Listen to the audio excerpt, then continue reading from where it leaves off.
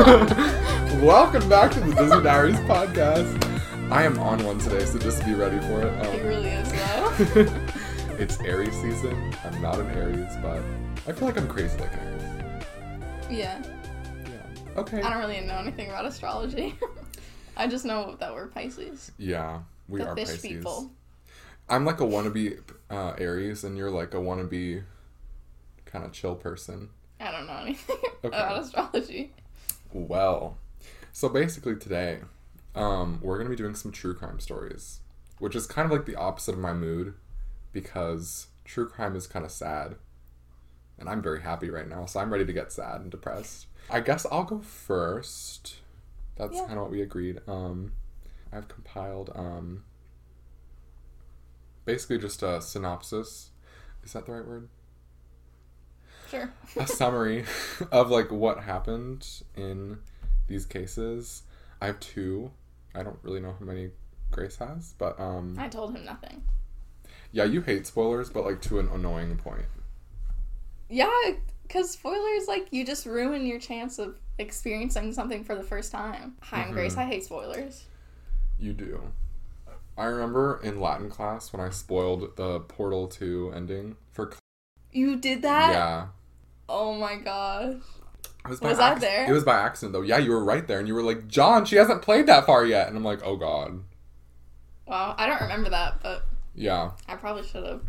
Because Yeah. that's honestly my biggest pet peeve is spoilers. Yeah. Probably. I would say so. Speaking of spoilers, I won't look at your screen. Speaking Don't of look spoilers, at my screen. I'm not gonna. I'm probably Okay. going to. I'll just dim it. Yeah. Oh, yeah, dim it for now. That's good. It's dimmed.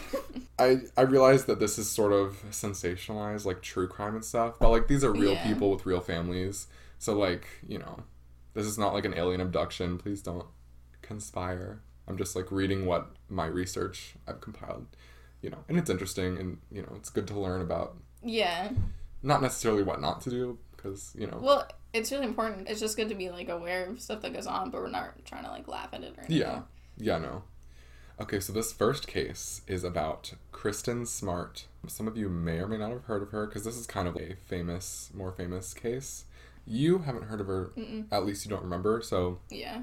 Alright, well, this case takes place in California in 1996. Kristen Denise Smart was born on February 20th of 1977 in Augsburg, Germany. Their family relocated to the United States during her childhood, where she was raised in California.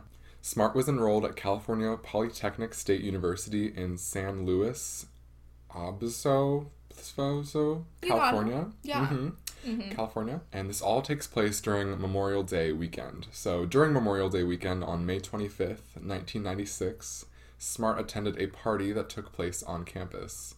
She was known by her friends and family to not be like much of a drinker at all. Okay. She was kind of like she was a good girl, you know, she didn't really do many crazy things.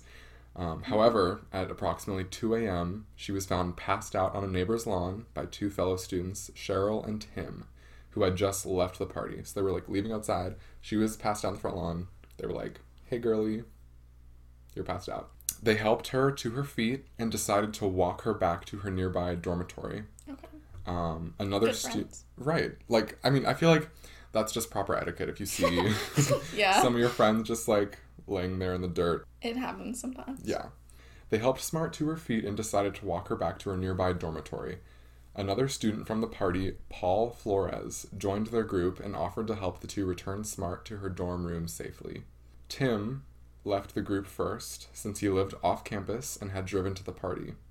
Cheryl was the second to depart the group after she told Flores that he could walk Smart back to her dorm, since he lived closer. Flores stated two scenarios to police. The first being that he walked her to her dorm room first and then walked back to his dorm in Santa Lucia Hall afterwards. The second being that he walked Smart as far as his dorm and then allowed her to walk back to her dorm by herself. So they were walking back from the party, all four of them. Tim left first, then Cheryl, and then Flores. His apartment, or his dorm was the next, like, sort of in the line. And then Kristen Smart was the last. She lived the furthest away. Okay. So that's kind of why there's those two different scenarios. So who told the police about that? Flores stated that to the police. Okay. Those two different contradicting scenarios. Okay. Flores was the last person reported to see Kristen Smart, like, ever. Oh, okay. Kristen Smart often called her mother to catch up, and it wasn't uncommon for her to call, like, a few times a week, because they were very close. They had a very close relationship. Her mother did not hear from her after the weekend of the party, and immediately knew something was wrong. She called some of her daughter's friends, and nobody had seen her since the party on Friday, and this was on Monday. Ooh. Her parents reported Kristen missing to the campus police, but the police were very hesitant to report her missing, and just assumed she had gone on a spontaneous vacation, as it was Memorial Day weekend. So, like, a lot of students did that. Okay. Did she have a car on campus? You know? I'm unsure. Okay. I don't know about that. That's weird. Because you think that they'd, like... Did she have a roommate or something? Like, she does have a roommate. We're getting to that. Okay. Yeah. Sorry, I'll just stop. No, ask questions. Okay. Like, yeah. Spoilers. This was very unlike Kristen, however. It was unlike her to just take a random vacation without telling her mother. Yeah. Just because they were super close. She was a good girl, you know, all of that. Very unlike her, according to the people close to her. A missing persons report was filed on May 28th. So she was last seen May 25th. Police report filed May 28th. Her roommate reported that all of her important belongings were left in her dorm. Her keys, her wallet were all in their normal places, as if, you know, she was just hanging about her dorm. They were all in the same places. Yeah. Police dogs were used to try and pick up the scent of any foul play around campus. Multiple different dogs on separate occasions picked up a scent that led them straight to room 126 of Santa Lucia Hall. And guess whose room that belonged to? Paul Flores, the last person to ever see her. Yeah. Paul has previously been accused of stalking another woman, but nobody pressed charges, and Paul remained a free man. So he was just, like, being a creepster already, Paul. like, from the beginning. Not looking good, Paul. Yeah. Paul lived in his dorm with another guy that lived on the right side, whereas Paul lived on the left side. The dogs led straight to the foot of Paul Flores' bed as the source of, like, the scent that they picked up. Oh, so with the dogs, they, like, pick up a scent off of Smart or one of Smart's belongings, and then... Right. I believe that's how that works. Back to his room. Okay. So that was at his, like, the foot of his bed. And the mattress was even removed from the dorm, and all of the police dogs still led to that same spot, like, after the mattress was removed. Paul's roommate told police that Paul admitted to killing Kristen, and that Paul had scratches on his knees and a black eye. Paul told police that he received these injuries from being elbowed by his friend Jeremy during a game of basketball with his friends. Okay. Which is just like, okay. When police interviewed Jeremy, he told police that Paul already had a black eye before they started playing. So, like... Oh. Hello. Okay. Throwing your friends under the bus, I guess. Yeah. Paul admitted to the police that he lied about this, but he didn't want to seem sketchy or lame. He said the real reason that he got his black eye was from installing a sound system in his car, and he smacked his eye on the steering wheel. Okay. Like, who does that? Like, okay, this is like a lot of information in these next two paragraphs, so just, I'll try and, like, read it slowly. Ask questions if you need to. Okay. Paul's mother was the landlord of a property that wasn't being rented at the time. So she lived there because it was just unoccupied. You know, might as well live at your own property. So, like, without the whole family, like, just her? Just her, because I believe they're divorced, but I don't know. Probably divorced. The neighbor of Paul's mother said they saw two men late at night digging holes and filling them with concrete very soon after Kristen's disappearance. Oh. So just, like, a random neighbor, like, saw that but didn't call police at the time. Because he thought they were filling just concrete. Yeah, just building a garden or something. Like, he described the hole as being about waist deep and 7 to 8 feet long. He also, he also recounted seeing something heavy that required both men to lift being put into the hole being filled with concrete. So it's just like this giant object is getting put in this big hole. That's grave-sized. Right. Another neighbor reported that there was constant construction going on the week of Kristen's disappearance. Police dogs searched the area, but results of the search were inconclusive. They did not bring up any evidence of, like, foul play or anything. Interesting. Like, around their house, yeah, and the concrete and all of that stuff. But it was, like, already done by that point, you know? So, fast forward 6 months. The person renting the property, she rented out eventually to someone once the construction was done. The person renting the property found an earring in her driveway that seemed to have dried blood on it. Oh my god. When this was shown to police, and then a picture was sent to Christian's family, they swore up and down that this was her favorite pair of earrings that she wore, like, all day, every day. And, like, police dogs never found that. Nobody ever found... This was in the driveway of the concrete house thing. Yeah. You know? When her family drove 4 hours to the police station to see the earring in person, the police, with much hesitation, revealed that they had misplaced the evidence and lost the blood-stained earring. They misplaced the one thing that, like, was evidence. Oh my gosh. Imagine if you were a mother, how you would feel. Like, that's so awful. And I feel like that's so... Wow.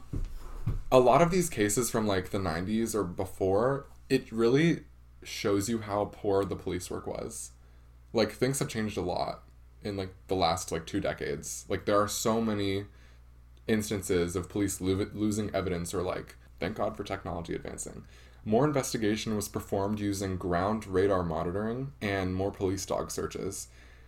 During the search, many fragments of broken concrete were found that suggested the concrete was removed and redone, as if, like, they took her body somewhere else. Like, they took it out of the concrete and, you know. Law enforcement refused to dig up the concrete due to not wanting to pay for repairs in case the concrete was broken. Like, hello? Wait, really? There might be a dead body, like, in this concrete, and you're like, oh no, it's too expensive. Like... That's... Wow.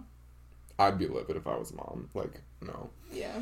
An investigator offered a much easier method that would include drilling a small hole down the center of the concrete and, like, lab test for human remains.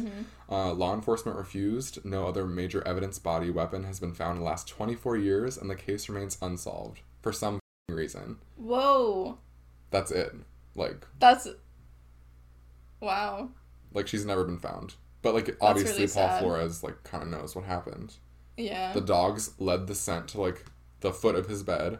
I watched, I don't know if he was, like, a police officer or, like, an investigator, but he had a theory about what happened. So he theorized that maybe she was drugged because she was not a drinker. She was not, like, whatever. She was a good girl. Maybe she was drugged, and Paul Flores had been, like, stalking her, obviously, because he's stalked before. So that night, he wanted to, like, have sex or, like, rape Kristen, and then obviously she was like, no. And then put her in a chokehold. And then that's the scratches. why... Yeah, so she would be scratching and then, like, the elbowing, like, the black eye and everything. And now Kristen Smart's family, like...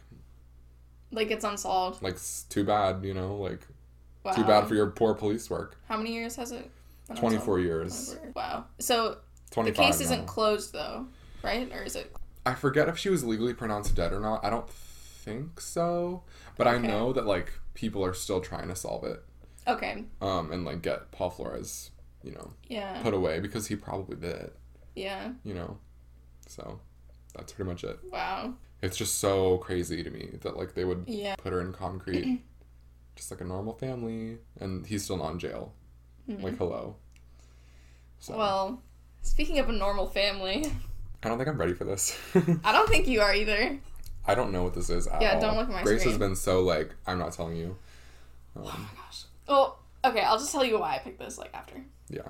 But basically my case is on the murder of the List family. Have you heard of John List? No. Okay. So, John List was born on September 17th, 1925, just to give you a little bit about, like, the timeline. 1925? Yeah, 25. Oh, so this is a long time ago, like a century ago. Well, okay, but this is like... this is when he was born. Okay, I'm sorry. Yeah, that's when he was born. So he was, like, middle-aged in, like, the 60s, 70s. He's a family man, had a wife and 3 kids. Wife's name is Helen. So basically, like, he lived in this huge, like, Victorian mansion in New Jersey with his wife and his 3 kids. And I think there was an apartment attached to the mansion, and his mother lived in there as well. Okay. So, like, pretty wealthy family. Right. He was a Sunday school teacher and a bank executive. So, pretty normal, right? Yeah, like a good guy. Yeah, well, no. Because on November 9th, 1971, after his 3 kids left for school, he shot his wife, Helen, and his mother, Alma, And then his daughter, Patricia, who was 16, and his son, Frederick, who's 13, came home from school first. He shot them as well. And then he ate lunch, took a trip to the bank. Like, just in the kitchen? Mm-hmm. He ate lunch, took a trip to the bank to close his bank accounts. And then he went to the high school to watch his last son, John Jr., who's 15, play in a soccer game. He drove him home and then shot him about 10 times when they arrived home because he was struggling. So then John List called all the children's schools to tell them that they'd be absent for a while due to a family vacation. He left his mother's body in her apartment, and then he put the bodies of his wife and children in sleeping bags on, like, the first main floor. Oh, God. He cut himself out of all the family photos. He turned the radio to, like, a religious station. He left some lights on, and then just, like, left. So that's what happened. Whoa. Yeah. That's a lot. Yeah. So then, like, after a while, some neighbors and teachers got concerned, and the bodies were discovered about a month after due to this meticulous planning. Yeah. Because the family was already kind of, like, reclusive and not as social as, like, a lot of the other families in the neighborhood, so, like, no one really... Yeah, that, like, happens when people, like, commit suicide. Sometimes they're not found for, like, a few weeks, Yeah. you know? Yeah. Because they live, like, alone and whatever. Yeah, so this was, like, about a month. But then there were, like, reports of like, neighborhood... there were reports of the actual family members, so, like, his wife and children becoming increasingly disturbed and, like, paranoid up into the weeks of the killing. And then the oldest daughter, or the only daughter, Patricia, even warned her drama teacher about it, saying, like, something would be wrong if, like, she was ever absent from school suddenly, or if, like, List got them out of school on the ruse of a family vacation, which legitimately happened. Yeah. So I'm pretty sure the drama teacher was actually the one who, like... Was like, hey, girl, like, get police to their house. Like, something's wrong. Basically, at this point, everyone's trying to look for List, because List was just, like, yeeted out of there. Yeah. So they found his Chevrolet Impala parked at Kennedy National Airport. His passport wasn't found at his house, but there was no record of him taking a flight, so this was probably a ruse. Mm-hmm. But really, what List did was he fled to Denver, Colorado under the alias Robert Clark. He got a job and eventually a new wife whose name was Dolores, like, about a year after. And then they both moved to Richmond, Virginia. Yeah, so another weird thing, like, around this time was that their Victorian mansion burned down about 9 months after the murders. Which was found to be arson, definitely. Okay. But it still remains unsolved to this day. Like, who burned? Yeah, like, who burned down a house. So, John List was missing for 18 years. 18 years. Yeah. Missing for that long until America's Most Wanted did a show about him. And they got this forensic sculptor to, like, create a bust of what John List would have looked like today. And you can look at it. That's the bust. Oh, and that's him. And that's John List. Oh my God. Yeah. So, because of this bust... That is so accurate. It's isn't it crazy? Yeah, like, how we'll put a picture on the screen right now. Yeah. So y'all can see. And because of this, he was found only 11 days after that episode was aired. Like, 18 years later. Whoa. Yeah. So people, like, a lot of people watched that and were like... Yeah, and I'm pretty sure this was also printed in, like, newspapers and stuff. Okay, so it was, like, the bust. Getting the word out there. Yeah, I'm not sure who actually found... Actually, I think it was an old neighbor in Denver who found him. You're probably like, why did this all happen? Yeah. Like, right? Is he... Okay. Like, that's, like, insane.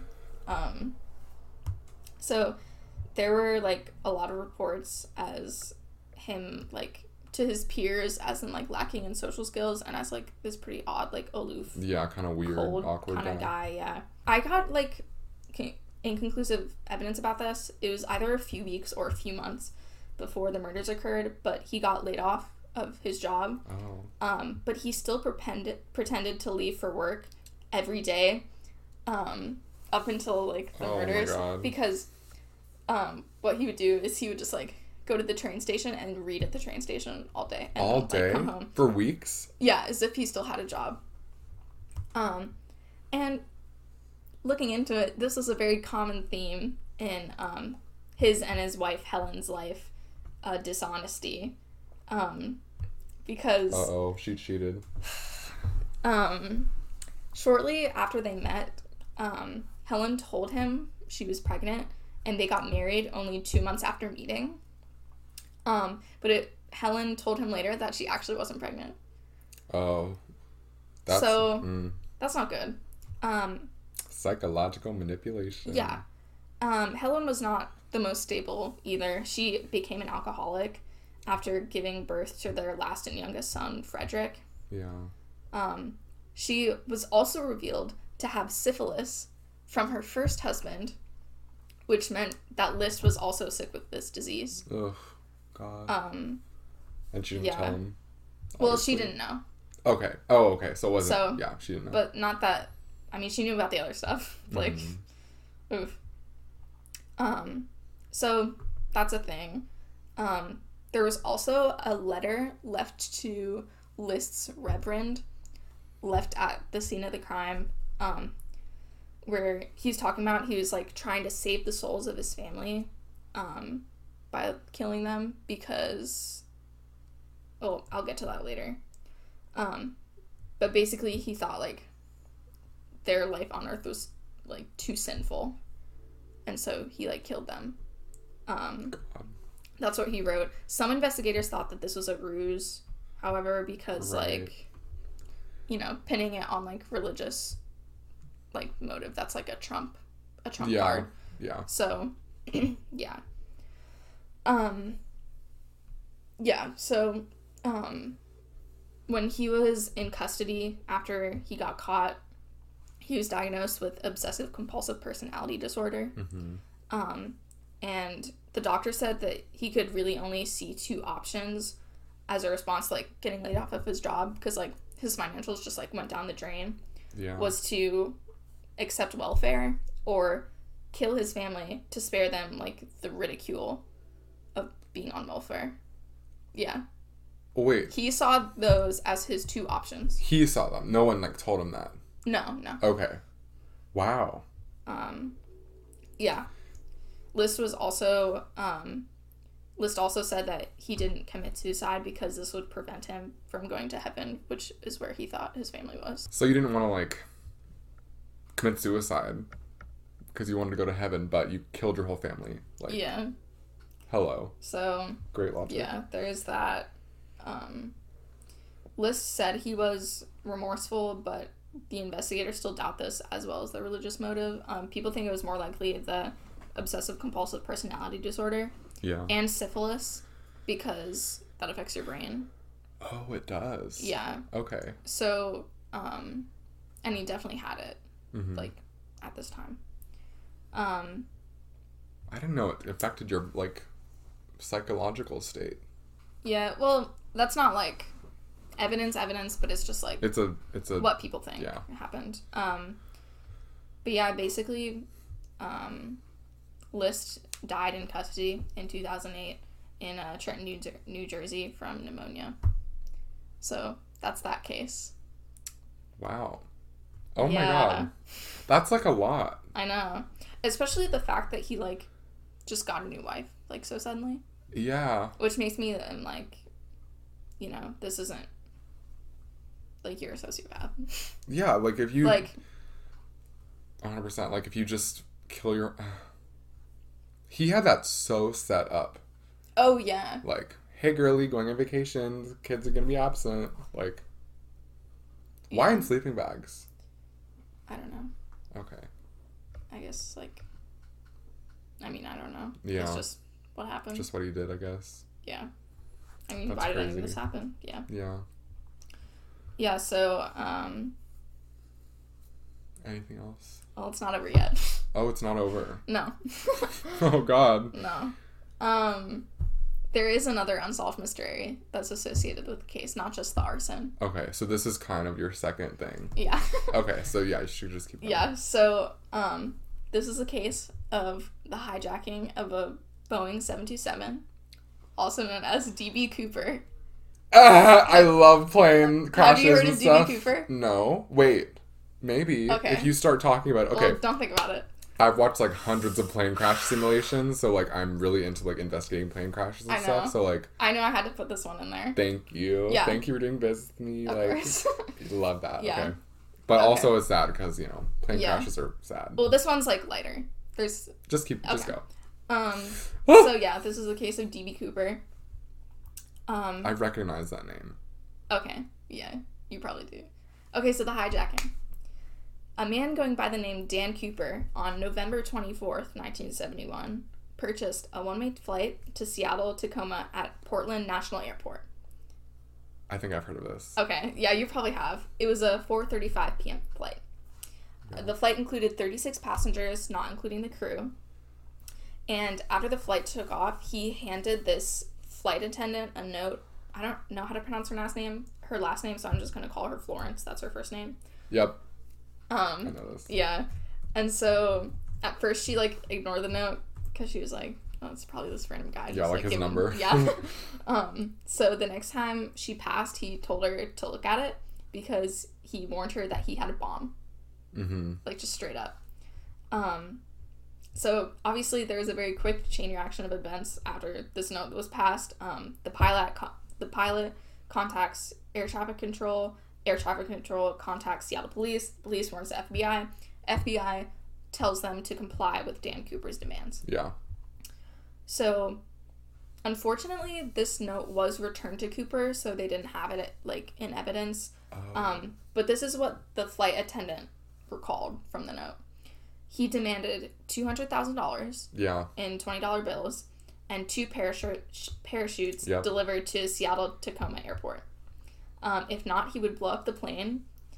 And everyone said that they remembered him using the phrase "no funny business" in his note. Okay. Which makes me laugh because I'm just like, no I might be business. thinking this, but I might just be thinking things. I can't remember if it's this hijacking, but I swear I remember because in some of these plane crash like simulations, they'll have like cabin audio from the pilot's cabin where you can hear these like pilots talking. So I can't remember, was he in like the pilot's cabin? He was not. He wasn't? Okay. But he ordered everyone to be in there. Okay. But I remember reading No Funny Business and obviously this event. Like this is I remember the 2 parachutes and $200,000 like. Yeah. No funny business. I'll like link this that. Is just so like like this is a movie. I'll link this simulation down below. Like just so if y'all want to watch it. I should watch that after this. Yeah, so he's like, no funny business in his note. At this point, the passengers were like completely unaware of the hijacking. No one knew what was going on. But shortly after, he tells the flight attendant to tell the pilot and the crew to stay in the air until the money and the parachutes are ready at the airport when they land. And they do get ready, and about 5:30 p.m., the plane lands. So Cooper does release the passengers and crew. They're fine. But he boards the plane again with the demand to go to Mexico City, and that this flight takes off at about 7:45 p.m. So he's got his money, he's got his parachutes. There's no passengers on this flight, but a crew takes him on this flight. So it's the crew and him. That's it. Yeah. He orders that they fly below 10,000 feet and to keep the speed below 150 knots, which is optimal for skydiving. Yeah. Or like parachuting off. Yeah. But that's, from my amateur, mediocre, horrible understanding of this, that's like very slow for a plane this size. Yeah. Like that's, I'm pretty sure like 130 knots, 140 knots is in danger of like stalling a lot of like commercial aircraft. So like, keep going. Yeah. I mean, I don't know. I think that's a good fact to add. But they're like, hey, we don't have enough fuel to get you to Mexico City. So they're like, we have to stop in Reno, Nevada. But Cooper complies with this. He's like, okay. And he gets on a plane. However, he likely never got to Reno, or he didn't definitely, because during the flight, the crew was ordered to stay in the cockpit, but at about 8:20 p.m., the plane's nose dipped and then recorrected, which the crew assumed had been when Cooper opened the aft stairs. Am I saying that right? I don't know. Some door. I think that's in the back behind the engines, like behind the wing. Probably. I don't know. But he, like, basically just... This is when they assumed that he jumped out of the plane because of that, like, nosedive and then correction. And the pilot takes note of this. This was about 25 miles north of Portland. Oh, the aft stairs is like what you see in all those movies. Oh, yeah. So if you think about the very back of the plane, it's like below that. I'll insert a picture. It like opens back. It's like all those movies where you see like things falling out, like Tom Cruise, like jump. You know, Mission it's Impossible. like it's out the back. Yeah. So, at about 10:15 p.m., they landed in Reno. But Cooper and like all his belongings and the money, everything was gone. And no one ever heard from Cooper again. Yep. Never found. So, yeah. So the search produced so little evidence. Like, initially, they began searching for the name Dan Cooper. Fun fact, why this is called the D.B. Cooper case is because this alias got mixed up with this Oregon man named D.B. Cooper. Yeah. And which is why the case got its name, because people got those two mixed up. So it just stuck. Sorry to, like, the actual poor Oregon man who's innocent, but, I mean, it's whatever. The only significant tangible evidence was found on February 10th, 1980, so 9 years later. Yeah. An 8-year-old boy found bundles of $20 bills, which matched the serial numbers, which were given to Cooper. Oh. Yeah. So there's obviously a lot of speculation with this case. Many have confessed to being D.B. Cooper. None have ever been conclusive. I'm Dan.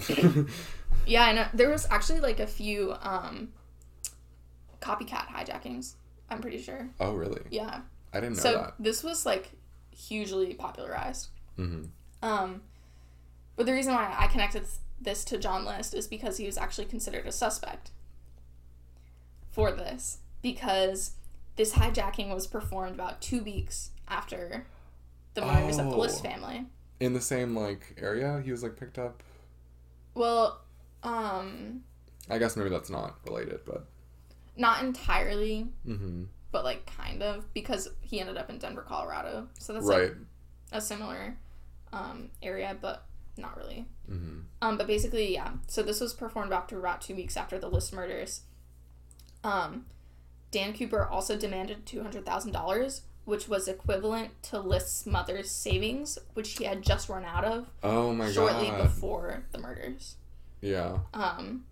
And the really meticulous planning fits this, as well as, like, I think, like, reading about this, like, how D.B. Cooper and John List, like, talk to people, and, like, it just made sense, like, John List calling, like, the school to, like, let them know that they would be on vacation, and then Dan Cooper, like, his demands were all very, like... Mm-hmm. Like, it was all very planned. Like, he had a false identity already, probably a fake passport. Yeah. And it's not charismatic, it's just, like...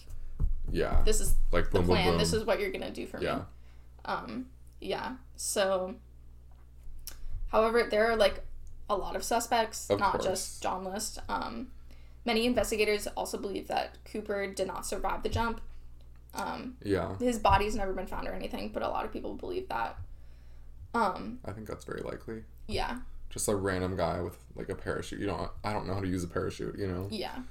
I don't know. It kind of makes sense because, like, List was, like, before the murders, he would, like, they said they found a lot of books about, like,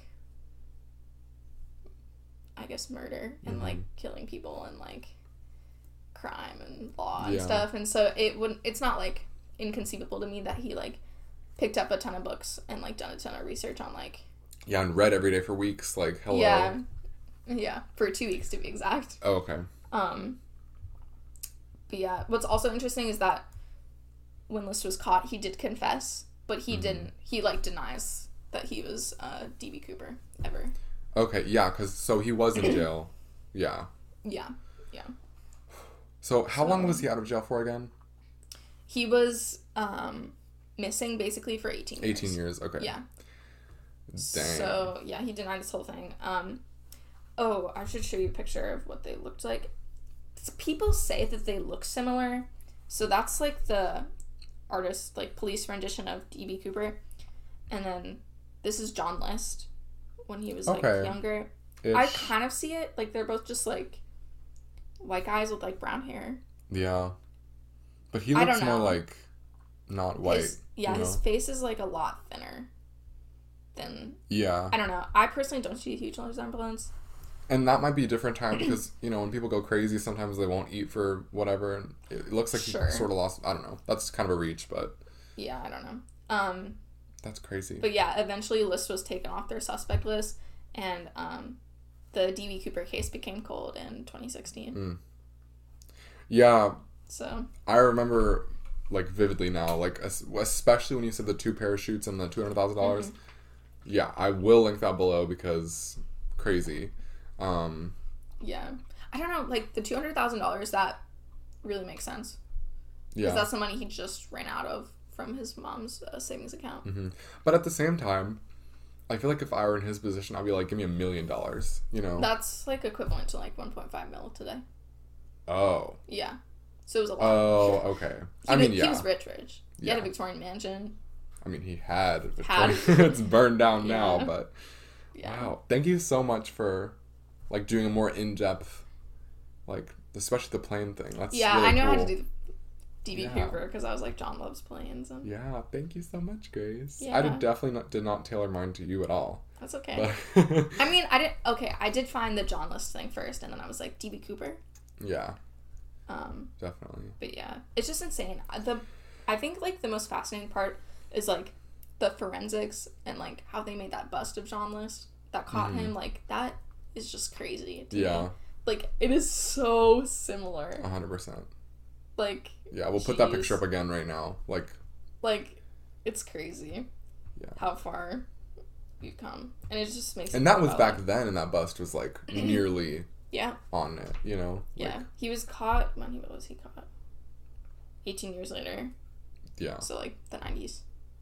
Yeah, it's hard to extrapolate that far, like Mhm. knowing what someone looks like. But I mean, I guess it's not because clearly, I mean, I think it's really impressive. Yeah. Yeah, just crazy. hmm So yeah, that is really cool. that's what I got. Yeah. Okay. I have to yawn. You're fine. It's just like crazy, like just like his relationship with his wives. Also, Yeah. like, oh my gosh. Yeah. He did not. He was crazy. He went after that crazy one, and then Yeah. probably another one. You know, Yeah. that's a lot to Yeah. take in at once. Like, Yeah. I was realizing I was going through it like really fast, and I was like, oh my gosh, is John okay? Oh, you're fine. No, I was just trying to like pay attention to make sure the camera didn't stop recording. Oh. So Yeah. if I looked a lot over there, that's why. Yeah. So you just gotta, pay attention to. Yeah, if you get a You- note from a passenger before you take off, maybe read that before you take off. Oh, I just meant like, be careful, like who you get married to. Oh, yeah. Too, like, jeez. Sometimes it's almost impossible to know, though, if you're married to some crazy person.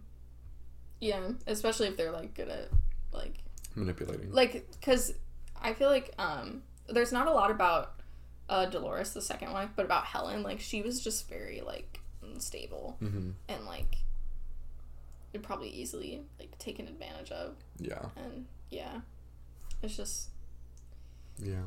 That's yeah, sad, but it is sad. very interesting to, like, think about. Yeah, I personally think that John List like totally could have been D.B. Cooper. Like, I mean, honestly, yeah. looking at this, like, just how they both played out, Mm-hmm. and they were like, D.B. Cooper is still unsolved. The John List case would have been unsolved. Right. Like, John List was pretty damn smart. Mm-hmm. So, yeah. That's very good. I can't wait to, like, watch this all back again and, like, relive all these stories just to, like, hear them again. you know, because it's like, that was a lot of information. at Yeah, once. sorry. No, you're I fine. should have probably slowed down, but You're fine. No, it Yeah. was very interesting, and I'm very glad you like did the DB Cooper yeah, airplane case because I love planes. no funny business. So, were you more concerned about me hearing about John List or the DB Cooper? I knew you probably knew who DB Cooper was, Yeah. but John List, Yeah. I was like, oh, I can't know. Okay. No spoilers. Are we ready for the last story? Yes.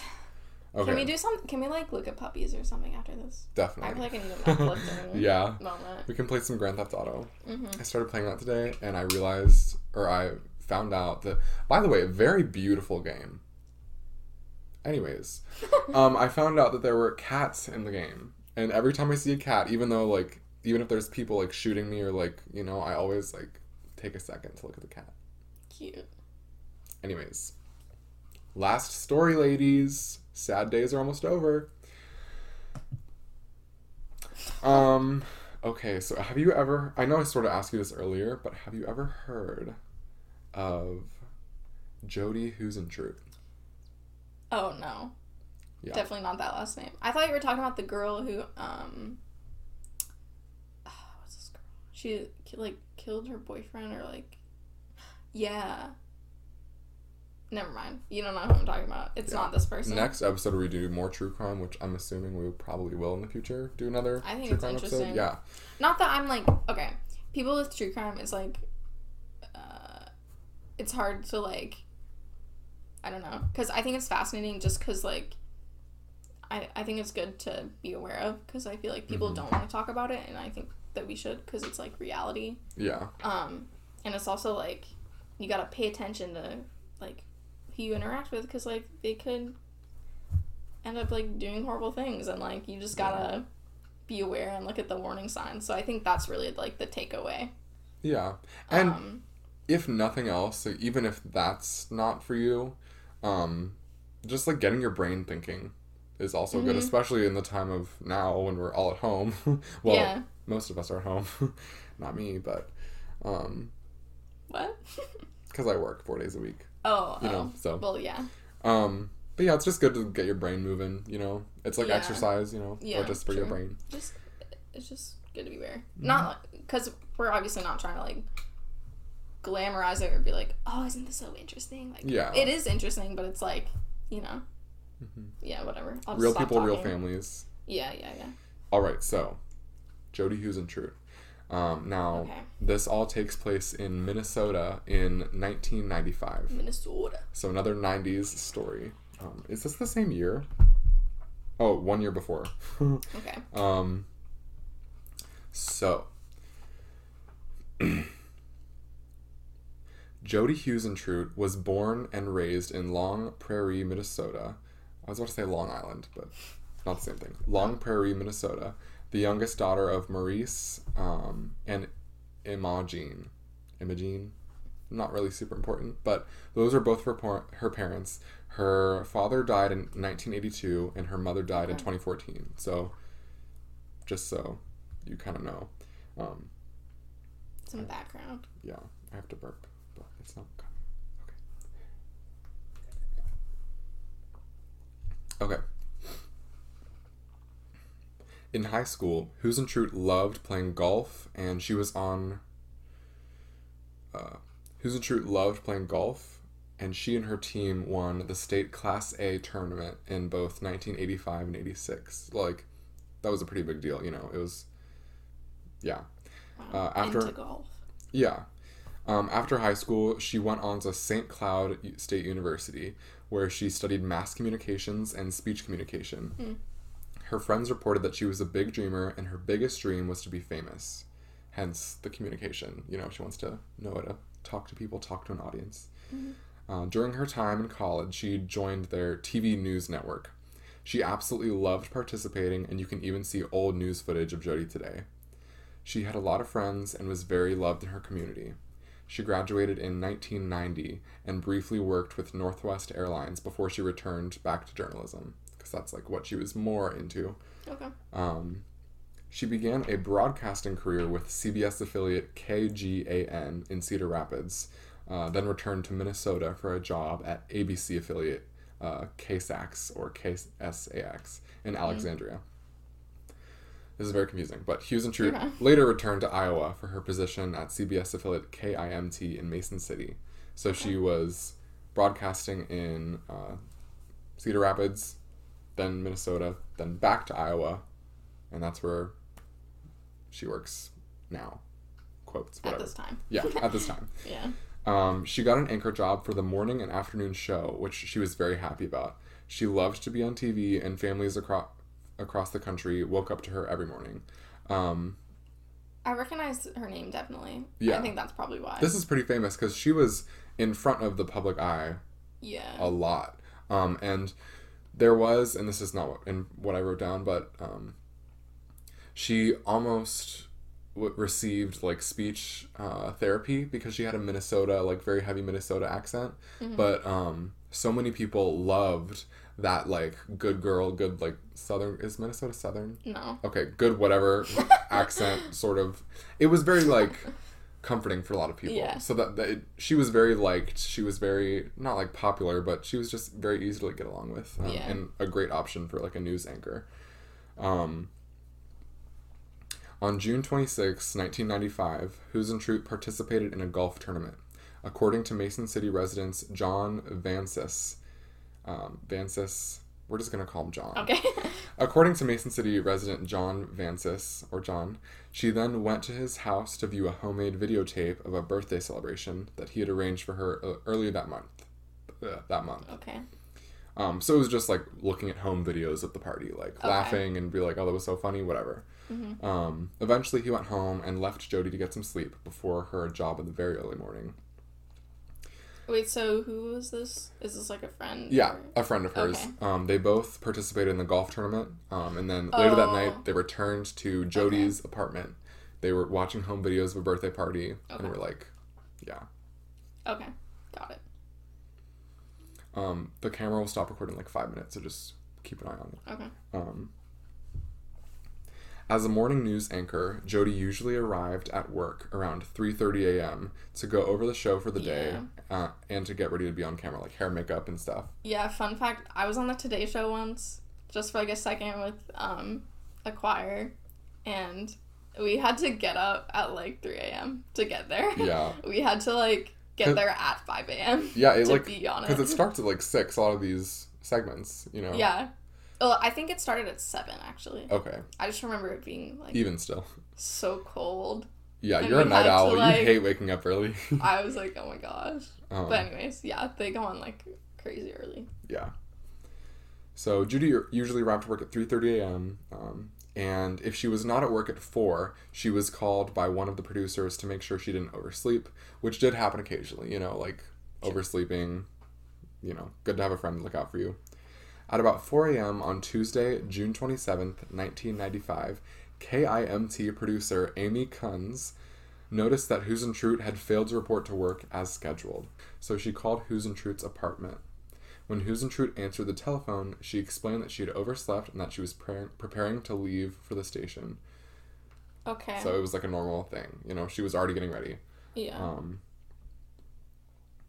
Amy Kunz reported that she was very concerned about the show and was adamant that she would be there very soon. Jody was very passionate about what she called her show and wouldn't miss it for anything. And that was not like a self-righteous thing. It was just like something she loved doing. Like her baby. It was her segment, her baby. What's interesting is that if I was going to be late to work, I wouldn't wait for them to call me. I would call like as soon as I would wake up. Yeah, I didn't think about that, but yeah. I don't know if that... I think... it's just kind of weird. Either it was weird, yes, or it was just such a routine that, you know... Yeah. So, and maybe she did just wake up, you know? Yeah, sure. Jody had still not arrived at 5:30 a.m. and was called again by her producer, Kunz, but there was no answer.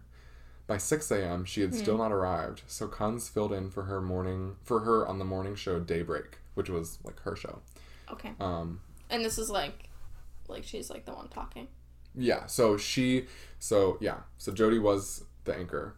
Oh, okay. She was absent, so there was like a substitute teacher sort of anchor. Okay, you know? Got it. At about 7 a.m., there was still no sign of Jody, and by this time, KIMT staff called the Mason City Police. because, you know, Yeah, she that's was so sus. in her routine and so passionate about, like, her show. Like, and she has to do the afternoon show as well. Oh. So, you know, she would be there, especially at that time. She's there all day, you Yeah. know, working on, like, what she's going to do tomorrow, what she's going to do the next day and Yeah. everything. So, Man. very good, I think, on their part. But, Yeah, that's good. when police arrived at Husentruth's apartment, they found her red Mazda Miata left out in the parking lot, as well as other evidence that suggested a struggle had taken place near the car. Oh. Her personal items, including a bent car key. I don't know if you've ever tried to bend your car key, but you can't bend your car key. I have a story about this, actually. Okay. But you can. Well, can I just... Yeah, I might cut it out, but yeah. Sorry. But there's this guy who was on my floor. Or who Break lived his on my car floor. key. And, well, it was his dorm key. Oh. But he bent it, like, so the key's like this, he bent it at, like, a right angle. And so, instead of getting a replacement key, because it was, like, really expensive, he just bent it back with a hammer. And it worked? Yeah. Well, good for him. I know. So you That's can amazing. bend a car key, I bet. Well, but, like, car keys It would are take a lot, though. way different than a regular house key. I Yeah. can see bending a house key, but, like, a car key, I don't know. Yeah, that makes sense. Because they tend to be, like, kind of thicker. I don't know. Maybe even back then it was easier. Whatever. Yeah. Her personal items, including a bent car key, her shoes, and her hairdryer, which she would often bring to work if she was late, you know. Oh, Just yeah. running at the door, like, you know, gotta bring your hairdryer. Yeah, sure. These items were strewn about the area. There were also drag marks going in the direction away from her car, and police reported recovering an unidentified palm print on the vehicle window. So it wasn't hers. Yeah, did not match her, like, fingerprints. No. Okay. Police dogs searched the area around her apartment complex, as well as the river that was very close to where she lived. Nothing was found during the search, and that night, Jodi's friends and coworkers at KIMT reported on their show about her disappearance. So, Really? like, her own friends, like, had to report this. Oh my gosh. And you can see a video of this, like, they are very upset about it. And this is the same day. What? Yeah. We can insert a clip if you, like, if I find it, but, yeah. I remember the reporter being, like, a very dear friend of mine. She was a very good dear friend of mine, is a very good friend of mine. She has been reported, it was so hard, like, for her, Oh and my I could gosh. it was awful. I just can't imagine that, but, Yeah. it was discovered that a few months before these events, Jodi had filed a report that she had been stalked by an unknown person. Jodi was hiking in October alone and reported that a large black truck was following close behind her. I hate Ew. that. Police were Ew. never able to find out who it was. So just random black truck follows you while you're hiking. Like, hello. Also, I don't know how a truck followed her while she was hiking. Yeah, I don't know. because that's not, Yeah. whatever. It might have been like an ATV. I don't know. Whatever. I don't know. It was a truck. Anyways. The morning of Jodi's disappearance, a neighbor reported hearing distressed screams coming from outside their apartment complex. There were also reports of a large white van driving around in the apartment complex that morning that, like, nobody recognized. And this was, like, the 90s, so, like, you kind of knew everybody and everybody's car. I mean, if someone got a new car, like, everyone would know. And this was, like, a small, you know... small community. Yeah, this is, like, Minnesota or wherever. Yeah. So...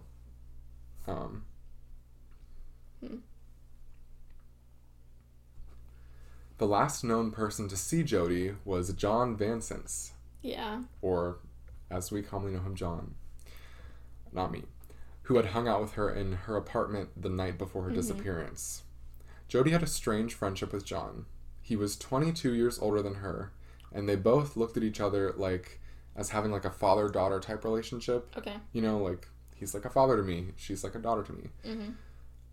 Jodi brought him into her friend group because they were so close. So it's just Okay. like her and this group of like 20-year-old girlfriends and then a 45-year-old man. Okay. Which, you know, people thought that was weird, but, you know, Sure. they were just kind of like, oh, it's Jodi's friend, whatever. Okay.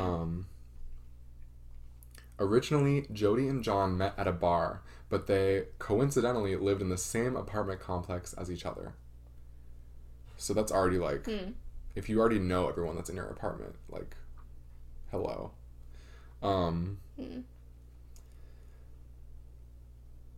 Jody met John when he was going through a rough patch in his life. He was going through a messy divorce and was court-ordered to have a breathalyzer in his car to make sure he wouldn't drunk drive.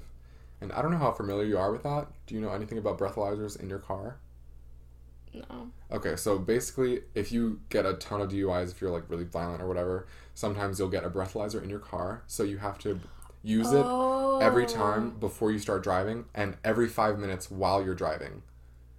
And if you don't do it, the police will be called, and it has like a GPS now. It has you know, it's like really crazy. Okay. I literally didn't know that was a thing. I can link a video on that.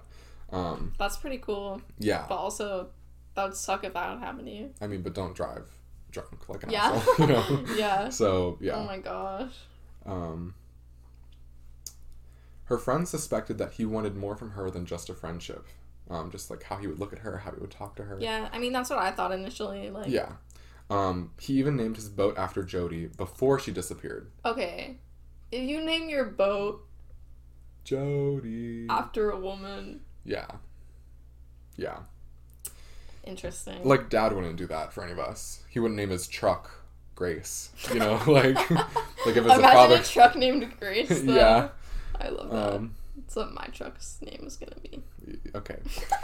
No. John would often carpool to work with another coworker, and at 6 a.m. the morning of Jody's disappearing, she called him to confirm picking him up and reports that he acted totally normal that morning. Like, so he was just kind of like his regular self. She says that there was no way that between 4 a.m. and 6 a.m. he could have hurt Jody and disposed of the body. So this is sort of like his alibi. Like, hey, he didn't do it. Who's his alibi? His friend? His friend that is picking him up. Okay. Yeah. And then, but why did Jody call him? Jody never called him. Oh, the friend called him. Yeah, the friend that was picking him up called John. Okay. Yes. Keep in mind they lived in the same building, though. Yeah. So, 2 hours, a lot can happen Wait, they meaning Jody and John? Yes, Jody and John. Okay. Lived in the same apartment. Yes. Okay. That year, he passed a polygraph test when being questioned about these events. Okay. So, which, you know, I mean, people can pass polygraphs, but it's not common. Another person of interest was investigated named Tony Jackson. He was living 2 blocks away from Jody's news station. He was accused of sexually assaulting 4 women in 18 days, a year or so after Jody's disappearance. So when these 4 women were assaulted, this is when he was being investigated, and like a year later. Right. People were like, oh, he could have done something to Jody. Tony had a history of stalking all his victims before hurting them, and he had been known to have outbursts of violent behavior. He was kicked out of college because of this and enrolled in a local community college where his interests grew in broadcasting. So, yeah. 5 days before Jody went missing, Tony went through a very bad breakup and became very angry and probably violent. Jody also had a very strong resemblance to Tody's ex-girlfriend. Like, very strong. I don't have pictures, but I'll insert them here. Okay. If I can find them. I don't know if I will be, though. We'll see. He tried choking his ex-girlfriend and was arrested on domestic violence charges, but he was eventually let go because his ex dropped the charges. Oh my god. Which is, like, dumb, you know. In 1997, he was pulled over and arrested and was found to have rope and duct tape in his car. So, like, this is when he was arrested for the 4 women. Yeah. He was sentenced to life for assaulting the 4 women, and while he was imprisoned, he told another inmate that he abducted a news anchor and killed her. Oh. But he didn't say who. He was just like, I abducted a news anchor and killed her. He wrote a rap about how he buried the woman in a farm near a silo in a town that is located a few hours away from where Jody resided. Oh my god. Yeah. Law enforcement went to that town, and there ended up being 1 silo, like on a farm. Police dogs were brought in, and they immediately alerted to something inside the silo. But it turned out not to produce evidence, and Tony was eventually ruled out from the small list of suspects. What? Yeah. Yeah.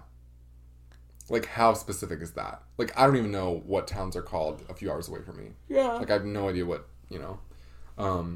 In 2008, so years and years later, like over 10 years later, 84 pages of Jodi's personal journal were mailed to a local news station in Waterloo, Iowa. There was no reason why or who this package was from. Jodi's journal has been in police custody since her disappearance, and there's no way for the public to read it. So, like, someone either had to have special access to her journal, or, like, the killer had her journal. But they had her journal. Like, 84 pages of it. This was not like let me just snap this pic real quick of this one page. Yeah. Like But it said the police had the rest of the journal? The police had the whole journal. The entire journal. And 84 pages of the journal were mailed to a local police station in Waterloo, Iowa. While the police had it? Yeah. Like, it wasn't, like, photocopied? Well, yeah. So, they had... Yeah. I don't know. I don't know how that happened, but it did happen. Were they, like, the actual pages of the journal? Yeah, I believe so. Like, copies, 84 pages of... Yeah. Were they copies, or were they... I don't know. Okay. Copies, I believe they were copies. Okay. Isn't that weird? But that's still, like... Ew. Yeah. Like, how did that even happen? Did he, like, break into an evidence room? Yeah. In 2017, John Vansons was announced to still be a person of interest, and that is the last the public has ever been updated on the case. So, unresolved as well. Wow. Both of these are unresolved.